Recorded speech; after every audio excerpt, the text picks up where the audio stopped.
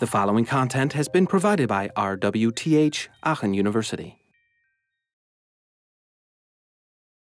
And we're now going to see the first batch of computers that were able to render arbitrarily pixel images on their screen, not just given alphanumeric rows of characters. All right, let's get started with the graphical user interfaces. In 1973, Xerox PARC came out with the Alto.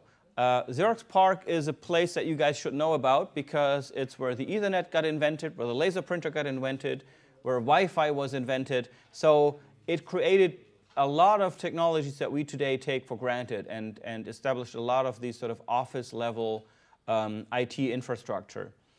It was the research center of the Xerox Corporation, which was back in the days making its money with photocopiers, and they were kind of aware that they needed to innovate beyond photocopiers because there was this whole computer thing coming up.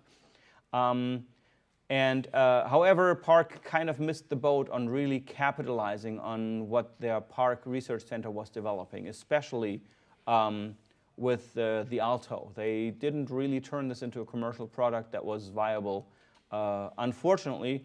But then there was this guy, Steve Jobs, who visited PARC and saw what they were doing, and he kind of got the idea and came out with the Mac as a result.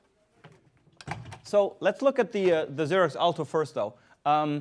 This was a design that most of these things there, if you look at all of those, is there anything in there that where you would say, you know, one of the things is different from the others?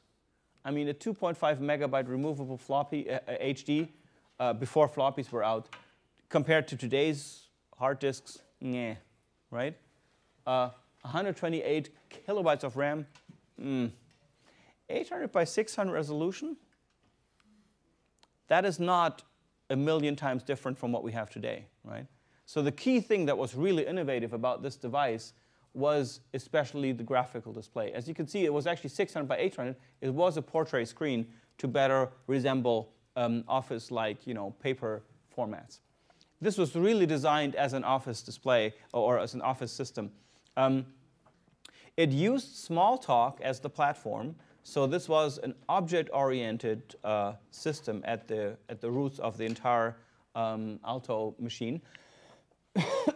It included the what you see is what you get editor called Bravo, and rumor has it that if you look very closely at the source code of Bravo of Word today, you will still find pieces in there that are from the Bravo text editor because some of the people left PARC and then moved to Microsoft to start working on Word.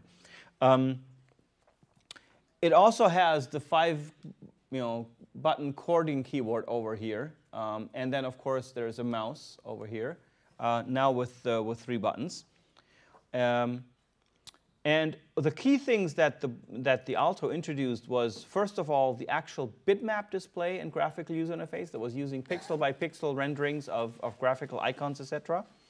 And therefore also could render text in different font sizes and all the kind of stuff that you couldn't do on an alphanumerical display before.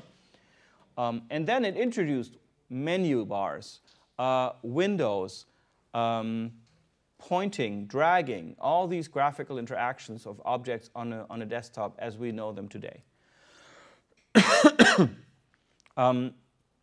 This is also referred to Windows icons, menus, pointers as the WIMP metaphor today.